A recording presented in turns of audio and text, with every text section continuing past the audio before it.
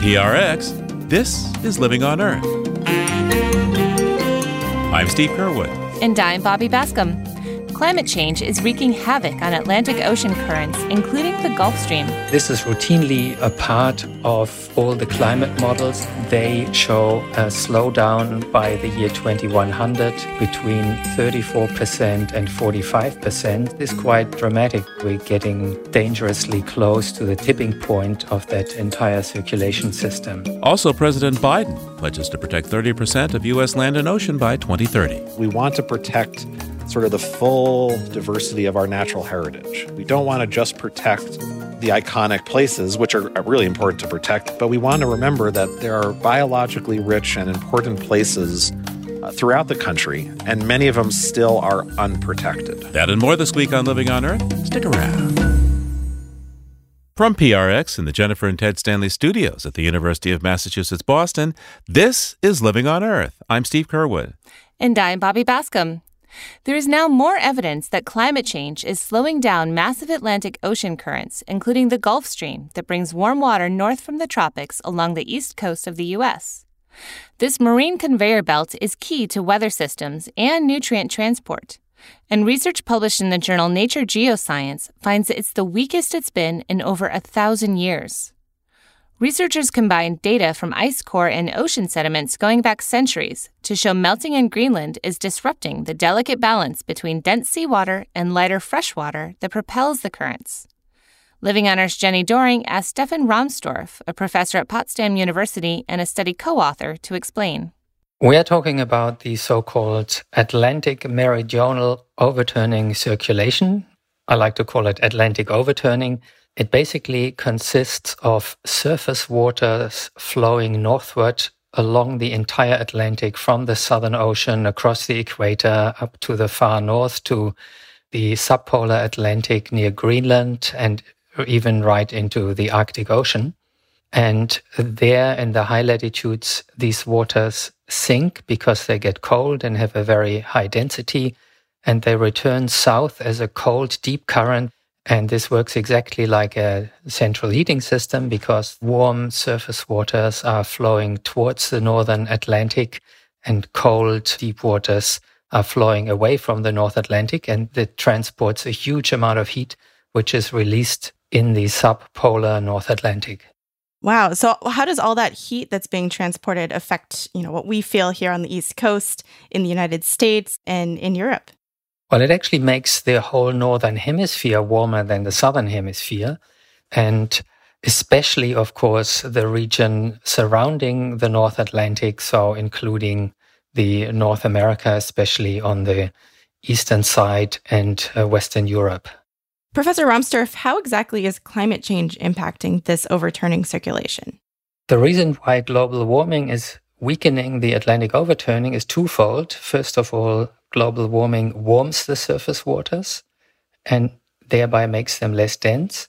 And secondly, it leads to more fresh water going into the surface ocean, which dilutes the salty seawater and also makes it less dense. And that additional fresh water is coming from an enhanced water cycle in a warmer climate, so more precipitation goes into the northern Atlantic. And it also comes from ice melt, and together these processes inhibit the deep water formation and thereby that whole overturning in the Atlantic.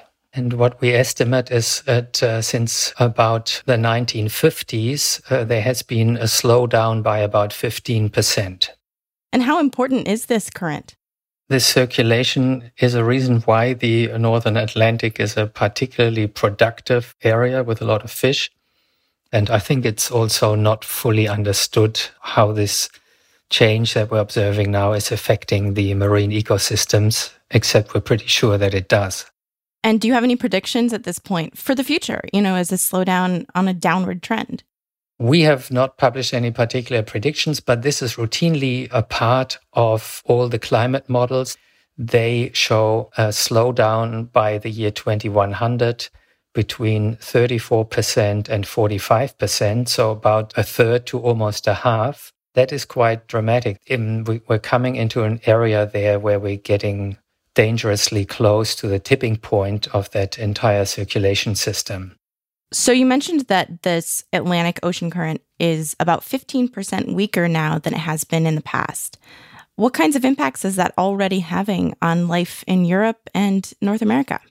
One consequence of that is that in the northern Atlantic, a cold blob has been developing, a kind of area of cooling. And that's the only area on the planet that has cooled in the last 100 years. This is already affecting the weather in Europe. It's somewhat paradoxical to learn that this cold blob out in the Atlantic is causing extreme heat waves in summer in Europe. A further effect of that weakening of the North Atlantic overturning is that it enhances the sea level rise on the North American coast. And that's because any ocean current is linked to a sloping sea surface.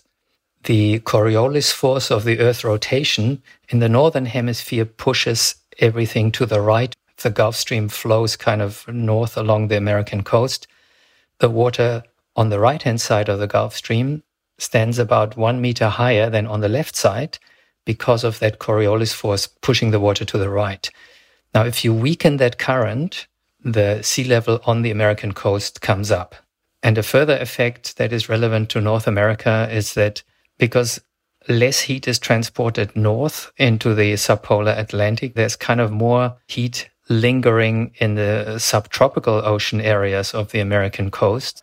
And of course, that warm water near the surface is the fuel for tropical cyclones. Tropical cyclones are getting stronger with warming, and a part of that is already enhanced by that weakening of the North Atlantic overturning.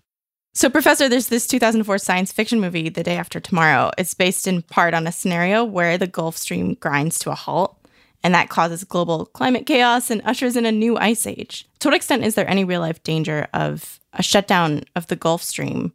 Well, that movie, of course, was first and foremost a Hollywood disaster movie, but it had several grains of truth in it. One of the main things is that they had to speed up the whole breakdown of the Atlantic overturning dramatically. We would expect this to happen over decades, and there it happened over weeks, basically. And the consequences there were also greatly exaggerated, because if you disrupt this Atlantic overturning altogether, then you do get quite a dramatic cooling effect, but you don't get a new ice age or anything of the scale that was shown in that movie. And also the effects that you get depend a lot on when this happens. Like if this were to happen suddenly, it would lead to quite a dramatic cooling in coastal areas at least. But if this current only breaks down 100 years from now, after say 3 or 4 degrees of global warming, then the effect would be a lot less drastic, obviously, because the whole world would already be a lot warmer. It could still lead to real cooling, but it wouldn't definitely be an ice age. That's quite different. But it would be a dramatic disruption of one of the main circulation systems on our planet. I think it would be unforeseeable, but massive effects. So your research shows that the Atlantic overturning actually shut down at some point in the past. When was that, and why do we think that happened? In Earth history, there is clear indication that you see in sediment data and ice core data that this Atlantic overturning has completely collapsed several times.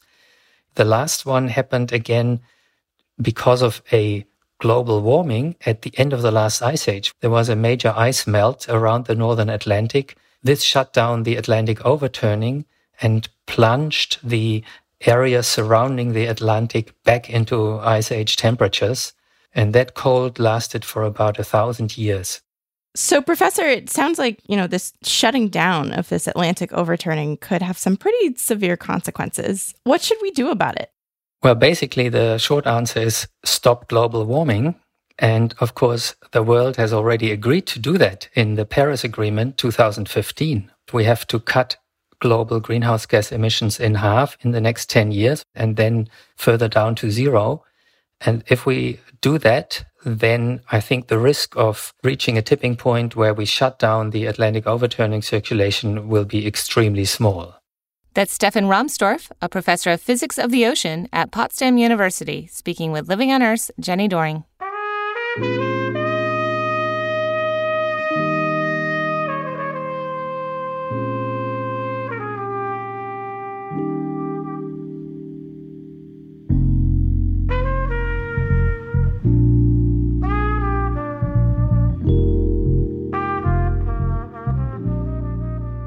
Well, it's time for a look beyond the headlines now with Peter Dykstra. Peter's an editor with Environmental Health News. That's ehn.org and dailyclimate.org. On the line now from Atlanta, Georgia, where it's got to be spring there, Peter. I mean, we still have some ice and snow up here, but you've got the flowers, huh? We got 70 degrees. The flowers are starting. The birds are starting. And of course, the legendary Atlanta pine pollen has started, where you can pretty much take a pine pollen shovel and shovel the sidewalks. There can be little pollen drifts everywhere. Not so good if you have hay fever. Otherwise, spring is glorious here. Okay. So what do you have for us today? Well, there's some potential good news for clean energy coming out of Sweden, where Volvo has announced their intention to sell electric cars and electric cars only by the year 2030. And that's way before any other car maker has made a commitment. Yeah, car makers, we should add, though, in the West. I think that the majority of Volvo is now held by a Chinese concern, and China has been really gung-ho on electrifying their car fleet. They have, and that may help China further dominate the electric car market. But it's also caused a little bit of unease because Volvo is such an iconic brand for Swedes. Having said that, the business side of Volvo has actually done a lot better in recent years under Chinese ownership. I imagine there's some folks in Sweden who maybe don't see this development as progress. That's the case, but there's a third nation involved in this where it's been taken with a little bit of concern. China's powerful economic neighbor, Japan, had such success with the hybrid gas-electric cars, particularly the Prius from Toyota, that they're way behind on fully electric vehicles. Yeah, I mean, the Prius first came out in 1997. They've sold quite a few of those. I imagine they don't want to let go of that model, but sooner than later, fossil fuel gasoline is not going to be the way to go. Hey, what else do you have for us today, Peter? Story from California about wildfire smoke, more and more reaching into communities, partly because those communities are reaching more and more into the forest, and wildfire smoke could be getting more toxic to humans because you're not just burning trees anymore, homes filled with plastic and other burnables that can create a lot of irritation for lungs. Well, that's right. Sometimes when you burn plastic, you get chemicals akin to certain kinds of dioxins, and that's not good for us. Well, it's not good for us in another way because the CDC has studied the effect of wildfire smoke on coronavirus. And what they found is that all of those particulates, all of the irritants, they make it easier for coronavirus to catch on in the lungs. It would make for more serious cases and perhaps even more fatalities. It's not a good development. Hey, why don't you take a look now back in history and tell me what you see? I'm going to go back 50 years to the spring of 1971. Along the month of March, the U.S. Army Corps of Engineers completed an 11-year flood control project to channelize the Kissimmee River, which meanders all the way from central Florida around Orlando, south to the Everglades. They took 100 miles of this shallow, winding river and turned it into a deep, straight 56-mile ditch, solving the flood problem, but creating another one. Yeah, that's right. So the River of Grass, which is another name for the Everglades that people have used, that whole ecosystem needs slow-running water. So what did they do about that? What happened was pretty remarkable. Scientists and activists and others persuaded the Army Corps of Engineers that a big mistake had been made, and Congress appropriated money to put the bends back in the river. And the Kissimmee River is now partly restored, and it's made a big difference to its natural flow and to the prospects of eventually saving the Everglades from all the human intrusion that have put the Everglades, this beautiful system, into peril.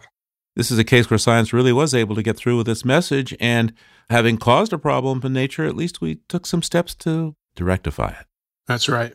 Hey, thanks, Peter. Peter Dykstra is an editor with Environmental Health News. That's ehn.org and dailyclimate.org. We'll talk to you again real soon. Okay, Steve, thanks a lot. Talk to you soon.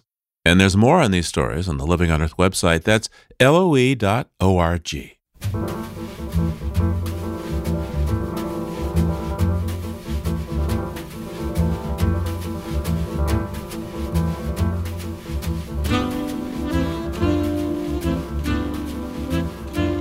Coming up, new plans to expand the protection of biodiversity as well as native cultures in the United States. Stay tuned to Living on Earth. If you like what you hear on Living on Earth, please join us with a gift of $5 or more. Just go to loe.org and click on Donate at the top of the page. And thank you.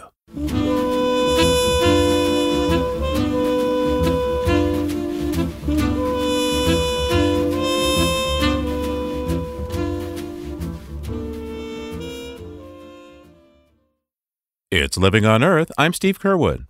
And I'm Bobby Bascom. President Biden has set an official goal of protecting 30% of U.S. land and oceans for conservation by 2030, on the way to preserving 50% by 2050. Dozens of other national governments have also pledged the same goals. Brett Hartle is the Government Affairs Director for the Center for Biological Diversity. He says protecting nature helps address the climate emergency by sequestering carbon. At the same time, it fights the extinction crisis while there's still time to conserve critical habitats. We are so quickly exploiting natural resources that we are losing species before we even know what we've lost. And, even in the United States, we still have extinctions. 48 or so species have gone extinct while waiting for protections under the Endangered Species Act because we just didn't have the resources to protect them all. And they're happening now also because of climate change. Species are going extinct as islands disappear from sea level rise and ecosystems shift, and species on the very tops of mountains have nowhere to go. It's happening, and it's accelerating and getting worse. And if you save 30% of the planet, then maybe those species have a fighting chance. So averting mass extinction sounds like a very fine goal. What are the other benefits of protecting land and water? All of these challenges we face are interconnected. So if we protect a large amounts of our lands and waters, we're also likely to be averting the climate crisis. We will likely just end up in a better, more sustainable path when it comes to how we exploit natural resources. And frankly, in the long run, it'll help us create hopefully a more just and equitable planet overall, so that we aren't in a mad dash to extract resources in the most reckless way possible. It'll help force us come to grips with a very simple fact. This is a finite planet, and we cannot continue consuming resources as if they are inexhaustible, because the opposite is true. And I'll say perhaps in the most current situation that's playing out still right now, it's important to remember that the COVID-19 pandemic most likely came from wildlife, and in particular, the exploitation, the unsustainable exploitation of wildlife. And it only happens because we have such an unsustainable relationship with the natural world. So there's many benefits. Perhaps most importantly, it is our very survival. Yeah, that's a really good point. And can you talk a bit more about how conserving land and water could help in terms of climate change and carbon sequestration? First, we should remember that I think it's about a quarter of the fossil fuels that we consume come from our public lands and water. President Biden, in the very same executive order, he put a pause on leasing new oil and gas leasing on public lands and waters to ask that very specific question. What do we need to do to save the climate when it comes to sort of how we deal with fossil fuels on public lands? So it's very much a related question. If we protected more of our public lands, if we managed them more for long-term biodiversity, for long-term carbon sequestration, where we didn't log them all the time, it would make a huge dent in the climate crisis, because our public lands and waters actually can sequester and lock away large amounts of carbon dioxide if we give them the chance. So that's probably the most direct way that it addresses the climate crisis. But I would say in general, we should always remember that natural ecosystems, whether it's mangroves or seagrass or natural grasslands, old growth forests, I don't want to miss a category, but they all have huge potential to sequester carbon, but they can't do it if they are trashed. So by protecting more of these lands, we have a better chance of having nature help us fight climate change rather than sort of making it worse. Well, where does the U.S. stand right now in terms of the amount of land and water that's currently protected? Right. So there's different categories and levels of protection. According to the U.S. Geological Survey, about 12% of our lands are sort of in the fully protected category, whether it's sort of national park, wilderness, et cetera. And it's probably about 20-something percent of our oceans are fully protected as national monuments and things like that. If you look at the entire public lands in this country, it's about a third of our land is actually public lands. But many of that, as I said earlier, is not protected. It is used for extraction of resources. So it actually does not count towards the goal of achieving 30% protections. But it's important just to note that even if we protected every acre of public lands, they're not distributed evenly in the country. So a lot of them are in Alaska, a lot of them are in the Western United States, but we would miss actually huge parts of the country where many, many different species of wildlife and plants are found that would have no protections, and we would sort of miss the boat because the idea is we want to protect sort of the full diversity of our natural heritage. We don't want to just protect the iconic places, which are really important to protect: the Grand Canyon, Yosemite, Yellowstone, Denali, all these incredible areas. But we want to remember that there are biologically rich and important places throughout the country, and many of them still are unprotected. So we have an executive order from President Biden for this goal of 30 by 30, but how does the government actually go about making it a reality? That is the $64,000 question. There's sort of two strategies. One, for publicly owned lands, for our national forests, our Bureau of Land Management lands, even our Defense Department lands, we can improve management. We can add additional protections. We can create new national monuments. President Biden can create a monument unilaterally. It is often the first step before things become national parks, which is only something that Congress can do. So obviously Congress has powers too. They could create additional parks, but we can protect, more of our lands as monuments, also just strengthen management so we're not clear-cutting everything and drilling everywhere. But we also do have tools to acquire land. We have things like the Land and Water Conservation Fund, which provides almost $1 billion a year for land acquisition. And there's actually even more money potentially available because over the years they underfunded it and there's actually a surplus left.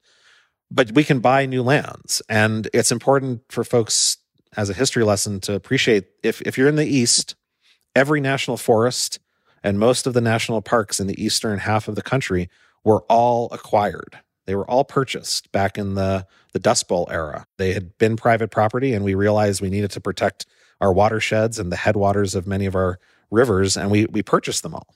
So it's not unprecedented to actually acquire land. And the third strategy is the Department of Interior has the ability to establish new wildlife refuges administratively. They can find willing sellers and do conservation easements, and they can create new wildlife refuges if there's, important wildlife to protect. So we have tools to even expand protected areas beyond just public lands, especially in the East and the Midwest and the South, where the Fish and Wildlife Service can create new refuges. But it's important just to note that we don't want to just see an executive order with nothing more, right? Executive orders can always be reversed by the next president, and we never know when the pendulum is going to shift back the other direction, which is why we want to see that steady progress. You just never know how long an opportunity you have. And if you wait till year 3 or 4 to get really going, it's harder to make that last in the long run. That would just be a lost opportunity. Well, there's less than a decade to go to get to 2030. What's your hope for the next few years? What will progress towards this goal look like, both in the U.S. and around the world? I think in the U.S., progress on 30 by 30, looks like a couple of things. One, I sincerely hope that President Biden is proactive in creating new national monuments. Historically, what often happens, and this happened with President Clinton, it happened with President Bush, it happened with President Obama, they wait till like the last year in office or something before they go on a flurry of designating new national monuments as a legacy thing. And that's great. I mean, it's all positive. But My biggest fear is that, all we see is like a report and a strategy, and we sort of procrastinate on our homework because it's a big goal. Again, if we're at 12% now, we need to get to 30. That's several 100 million acres. It would be great if every year President Biden created 10 new national monuments to remind the public every year of how important they are, and to try to, space them out all around the United States so that people see them and appreciate them. The longer a monument is around, people are like, wow, that's a huge benefit to us. It increases tourism. It brings in new, interest into our area. I'd say second, we obviously really hope that after the pause on oil and gas leasing is over, that the Biden administration moves to quickly sort of phasing out fossil fuel development on public lands and waters. President Biden said on the campaign, no more drilling on public lands several times. And he's right. This is a polluting industry that's destroying the environment, and it's the primary cause of climate change. And frankly, there's more than enough fossil fuels coming off of other private lands that we just don't need to do this anymore. And I think at the global level, I would just say there are conversations and international treaties that are discussing this issue right now, including what's called the Convention on Biological Diversity. Unfortunately, the United States is not a party to that treaty. We are unfortunately one of like 3 or 4 countries that never signed that particular treaty, but the rest of the world did. And the rest of the world is considering adopting officially the 30 by 30 goal. So we should support that and cheerlead that, even if for us, we can't officially sign on to it because we are not in the treaty. But if the world does agree to that goal, the United States can help other countries. We can provide support, technical assistance, financial assistance to help make that real, so that all of these countries benefit from doing the right thing, so that it isn't just on paper. Brett Hartle is the Government Affairs Director for the Center for Biological Diversity. Brett, thank you so much for taking this time with me today. Thanks for chatting.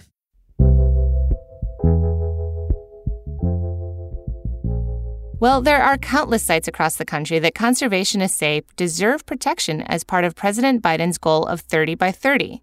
And Living On Earth's Paloma Beltran has been looking at what might happen next. Hey, Paloma. Hi, Bobby. So what do you have for us? Well, I want to tell you about 2 areas that are up for protection, and both of them, it's not just the land that will be protected, but also the culture of the people that have lived there for thousands of years. In both cases, Native Americans are working with the government to try to get permanent protection for their land. That reminds me of the Bears Ears National Monument. Native tribes worked with the Obama administration to get the area protected, but the Trump administration quickly squashed the plan and made some 85% of it available for oil and gas drilling. Right. So now tribes are working through congressional legislation to get these lands protected, which is much harder for a future president to undo. For example, just outside the Grand Canyon, there are roughly 1 million acres of public lands that are potentially open for uranium mining, which threatens both the national park and the drinking water supply of the Havasupai tribe. The reservation is deep inside the canyon and is accessible only by helicopter, horse, or by walking. They've been called the guardians of the Grand Canyon before. And now it sounds like they need to guard it against uranium mining. Yes, they've been working with Arizona Representative Raul Grijalva to do just that. In 2019, Mr. Grijalva introduced the Grand Canyon Protection Act. It's meant to permanently put an end to uranium mining near the park. The bill passed the House with bipartisan support on February 26, 2021. Now it just needs to pass the Senate. Well, it certainly sounds like a good candidate. I mean, the Grand Canyon is such a huge tourist draw and, of course, an important cultural site. What is the other area that you wanted to tell us about? The Badger 2 Medicine area in northwestern Montana. It's 130,000 acres of rugged snow-capped mountains, forests, and alpine meadows. It's just south of Glacier National Park, and within it are the headwaters of the Badger Creek and the 2 Medicine River. It's home to grizzly bears, elk, wolverines, and native fish like the cutthroat trout. Wow, it sounds stunning. Yes, but there's a lot more to it than just beautiful vistas and habitat. This is the ancestral land of the Blackfeet Nation. And John Tester, the Democratic senator from Montana, introduced a bill in 2020 to permanently protect it as a cultural heritage area. This is the first of its kind proposed designation meant to maintain the cultural integrity of the area and could be used as a new type of designation for protecting Native American lands in the future. So tell me more about the Blackfeet. Well, they've lived there for thousands of years, and it's the backbone of their identity, home of their creation stories, and a place of refuge and healing. That's how it was explained to me by John Murray. He's a Blackfeet Nation's historic preservation officer. We are indigenous to this area. A lot of our heroes, legends, the people that were responsible for a lot of the origins of our knowledge system are in the Badger 2 Medicine. A lot of people have conducted vision quests there. The Badger 2 Medicine is very important to us in the sense that we could still interact with nature. The Blackfeet Nation originally stretched from present-day North Dakota west to the Rocky Mountains and north into Canada. But starting in the 1870s, the U.S. government began to forcibly take Blackfeet land and allow mining. The Blackfeet have been fighting to protect their land ever since. And in the 1980s, President Ronald Reagan sold 47 oil and gas leases in the Badger 2 Medicine, which John Murray says violated treaty rights. It's the Blackfeet's last refuge. It's relatively wild. It's the way nature is supposed to be. And we've done that over eons of time. In 2017, at the end of the Obama administration, the Department of Interior canceled the remaining oil and gas leases in Badger 2 Medicine, but an extraction company which bought oil and gas leases in the area continues to try and fight that ruling in the courts. So what's the status of Senator Tester's bill to protect the Badger 2 Medicine and put an end to this battle about drilling there? Well, it will need a simple majority vote in Congress to pass and President Biden's signature. And Senator Tester is working to get it through. All right. Well, I guess we'll have to wait and see what comes of it. Thanks, Paloma. Sure thing, Bobby.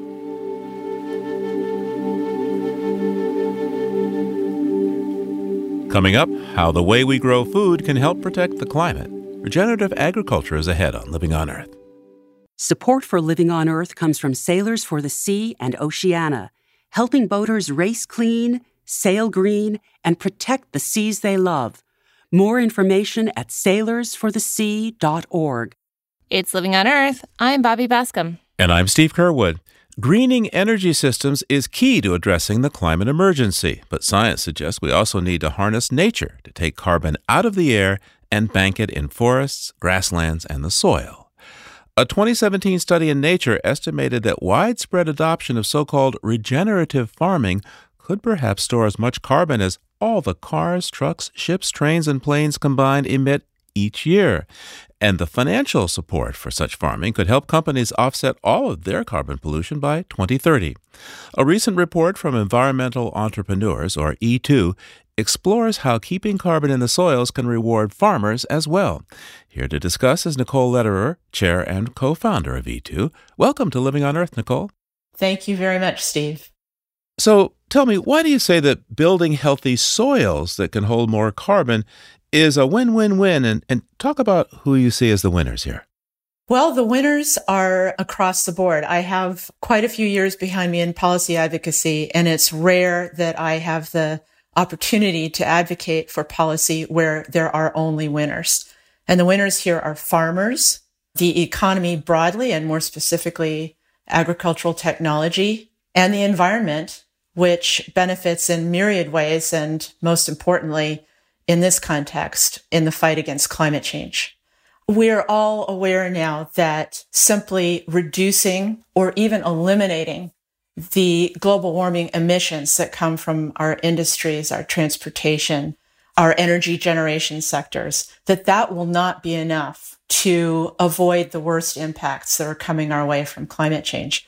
And that, in fact, what we need to do simultaneously is actively and aggressively remove the carbon we have already emitted from the atmosphere and store it.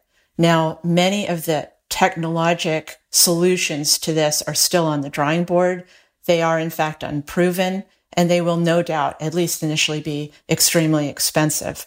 By contrast, the ability of natural systems to remove carbon from the atmosphere and store it in living systems, in the soil, in forests, in prairie, that is a system that has existed, that is as old as the earth itself. and that we can maximize so as to have a significant impact on carbon removal. Now, what you're talking about here is regenerative agriculture. And one of the techniques you suggest might be useful is the use of cover crops. In other words, growing something on the land when it's not in the crop cycle, and yet very few farmers now in America seem to be doing that.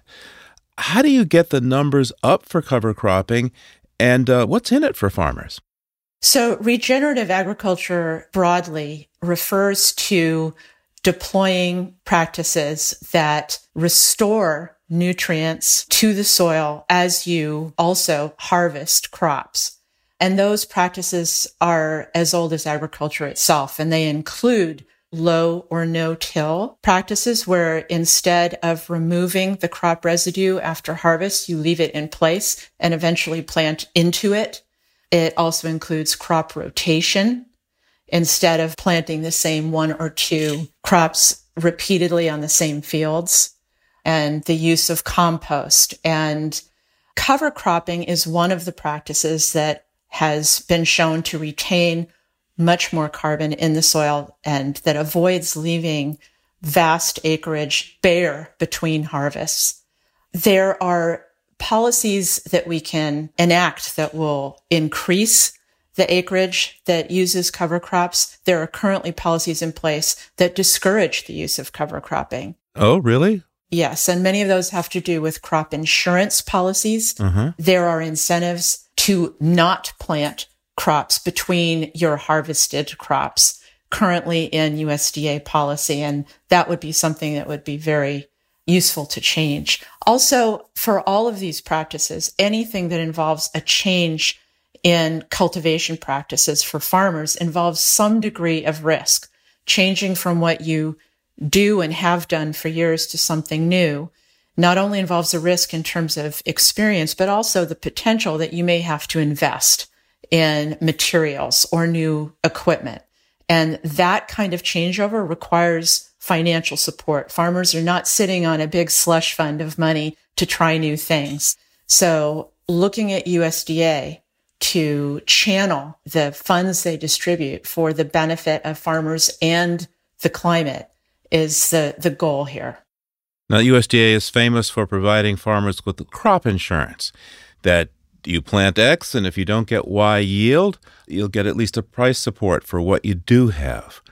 So how does regenerative agriculture resonate with that approach, and how is it dissonant with it? Well, one of the terrific benefits of regenerative agricultural practices is that it provides a greater degree of security in terms of outcomes.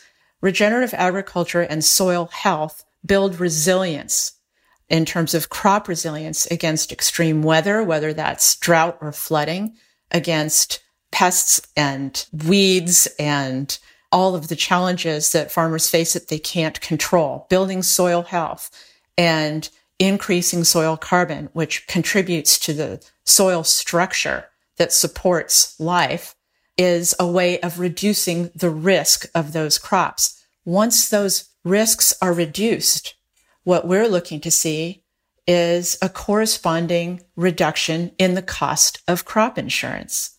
And that is a way to incentivize farmers to take risk reduction methods that would actually reward them financially in reducing the cost of their crop insurance. And, of course, lower the burden for taxpayers. Indeed. So the notion of the soil sequestering carbon is getting a lot of attention in the investment world. A lot of talk about, maybe carbon offsets can be created by farmers who adopt these techniques. Of course, if you're going to try to sell something, you need to measure it. How can you really measure how much carbon is being sequestered in a soil system? So the arena that you're talking about is generally referred to as agricultural technology or ag tech.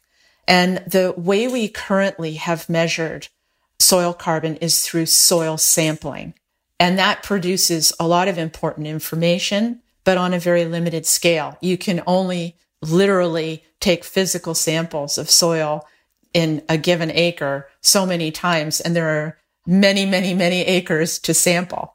So some of the technologies that are being developed around that involve aerial surveillance by drone or even by satellite to detect the changing carbon content of soil across a much bigger space, a much larger geography, real time, and of course, much cheaper than we can do now. How reliable is that technology now, though?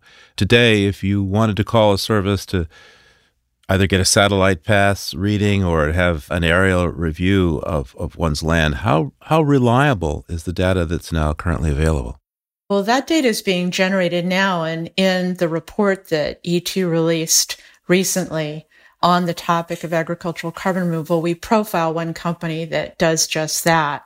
This is part of the spectrum of products that fall under the heading of precision agriculture, which is a very well-developed sector looking at how to produce more efficiently in the ag sector.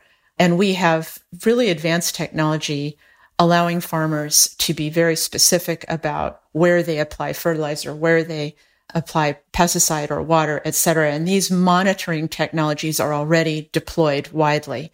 And they make use of satellite and drone data. So applying that to soil carbon is not a big leap. It's not widely deployed, but it is definitely in the pipeline. Now, of course, there's controversy about carbon offset credits from parking it in the soil. In fact, some are worried that trying to put this into the international negotiations could generate pushback. Countries like the U.S. use this as an excuse to not do other things to hit the Paris targets. What do you think? I think it's really important to be sure that if we are going to include in our accounting that natural systems can be maximized to pull additional carbon out of the atmosphere, we need to be sure that the math is accurate, that we really are reducing atmospheric carbon, not just allowing for current emissions levels to continue while we offset them with reduction methods. What we're looking to do here is go carbon negative. And that is increasingly a goal of companies in the private sector. They're not only looking to lower their emissions, but in some cases to account for and offset past emissions. Nicole, these are all fascinating ideas. How do they get implemented in a practical way that works with crops and money? At the state level, there exist already a number of policies that incentivize low carbon crops. The California cap and trade system is looking to reduce emissions associated with agriculture. And there's also a low carbon fuel standard in California and other states. Now, that usually refers to emissions, but if farmers can also claim that in addition to reducing emissions, they've pulled carbon out of the atmosphere, that can create additional financial benefits to farmers. Now, at USDA, at the federal level, there are huge opportunities in revising crop insurance policies. There's also the potential of creating a carbon bank, as has been discussed by USDA already, that might provide low or no interest loans to farmers to deploy these practices. And we are definitely looking to the 2023 Farm Bill to see these policies instituted. Nicole Lederer is co-founder of Environmental Entrepreneurs, sometimes called E2. Nicole, thanks so much for taking the time with us today.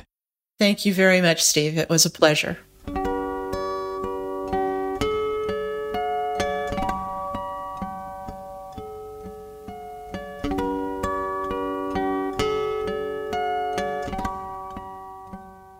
Well, regenerative agriculture not only offers climate protection benefits and investment opportunities, it can also help farmers cope with the chaos climate disruption is bringing to their growing seasons. Rachel McDevitt is a reporter with State Impact Pennsylvania and has our story. It was raining when I first visited Allegro Winery in southern York County last March, which seemed appropriate. In 2018, Pennsylvania's wettest year on record, grapes here burst on the vines, making them more vulnerable to disease. Owner Carl Helrick says a subsequent cold snap wiped out 3,000 vines. Okay, now we have a bunch of dead vines. We have to pull them out. We replant them with something else that hopefully won't die. Climate scientists say you can't attribute any one weather event to climate change, but global warming is making extreme weather events more likely. In Pennsylvania, itself a large emitter of greenhouse gases, we're already starting to see it in the form of heavier rain. Helrich says it can cost between $10,000 and $30,000 an acre to plant a new vineyard. He can't afford to start over every couple of years. Trying to figure out what we should be planting today, based on the fact we're trying to make really great wine 10 to 20 years from now, has become really difficult. Helrich and fruit growers in Pennsylvania are among the first to feel the effects of a changing climate. They'll have to adapt by finding the right varieties that can weather future storms. But farmers can do other things too, including some that can draw carbon dioxide out of the atmosphere, acting as climate change mitigation. Plants do this naturally. They take in CO2 as food and then transfer the carbon into the soil through their roots, helping create a healthy ecosystem for beneficial microbes in the earth. Looks pretty healthy this year. So are you looking at soil health? Soil. The Rodale Institute in Berks County is calling for farmers to be a larger part of the climate solution by transitioning to what's now called regenerative agriculture. It includes growing cover crops, reducing tillage, diversifying crop rotations, and better managing livestock grazing. These things, right? These are the residues from the cover crops from the last winter. During a media day at the research farm last summer, soil scientist Yi Chao Rui showed off side-by-side trial plots of corn. In one, a cover crop was planted after the last harvest and allowed to grow over the winter before being flattened.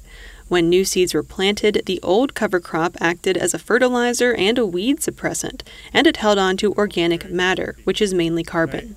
Carbon, it belongs to the soil rather than the atmosphere. So we just want to put it back in there. That's health. Some tech startups are trying to create markets to pay farmers to trap carbon. President Biden's transition team proposed setting up a carbon bank for the same reason. Rodale says its research shows that if every farmer in the world followed a strict definition of regenerative farming, they could sequester all man-made carbon dioxide emissions. Other estimates are much lower, and some years-long studies have cast doubt that carbon can stay locked in the soil for very long. I think it's possible to really oversell it. Franklin Egan with PASA Sustainable Agriculture runs a more broadly focused soil health study, which looks at many of the same practices that fall under the regenerative label. Soil health is absolutely, the linchpin of any climate adaptation strategy for agriculture. But he says climate is not the selling point for the more than 100 farms in Pennsylvania and neighboring states that participate in the study. I haven't met any farmers through our study whose primary motivation around soil health is mitigating climate. Egan says if carbon payments do come about, it could help farmers with their bottom lines. The farmers I talked to aren't counting on those checks anytime soon.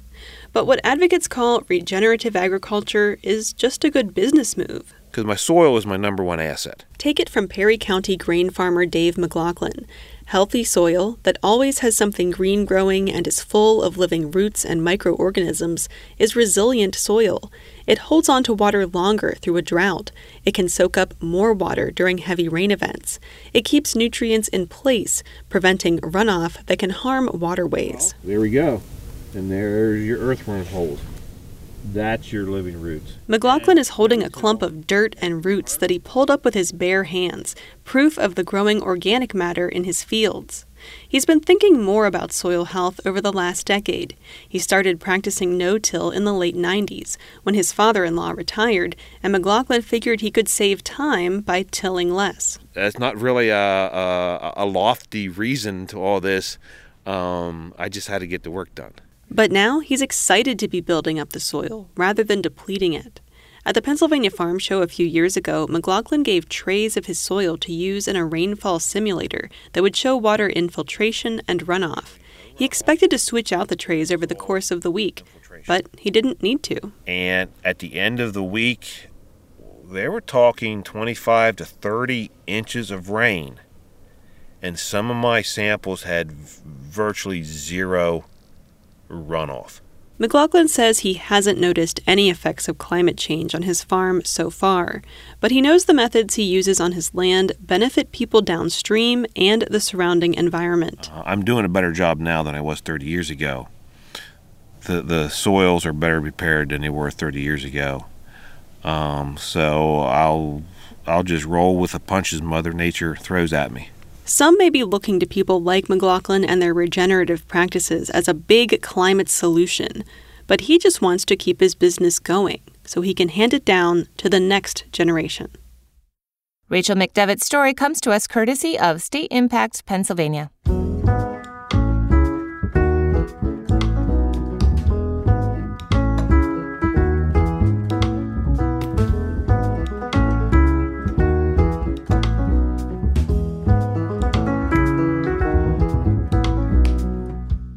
Living on Earth is produced by the World Media Foundation. Our crew includes Naomi Ehrenberg, Paloma Beltran, Grace Callahan, Jenny Doring, Jay Feinstein, Paige Greenfield, Mark Seth Lender, Don Lyman, Ainsley O'Neill, Jake Rigo, Natalie So, and Yolanda Omari. Tom Tiger engineered our show. Allison Lierstein composed our themes. You can hear us anytime at loe.org, Apple Podcasts, and Google Podcasts. And like us, please, on our Facebook page, Living on Earth. We tweet from @LivingOnEarth and find us on Instagram @LivingOnEarthRadio. I'm Bobby Bascom. And I'm Steve Kerwood. Thanks for listening. Funding for Living on Earth comes from you, our listeners, and from the University of Massachusetts Boston, in association with its School for the Environment, developing the next generation of environmental leaders, and from the Grantham Foundation for the Protection of the Environment, supporting strategic communications and collaboration in solving the world's most pressing environmental problems.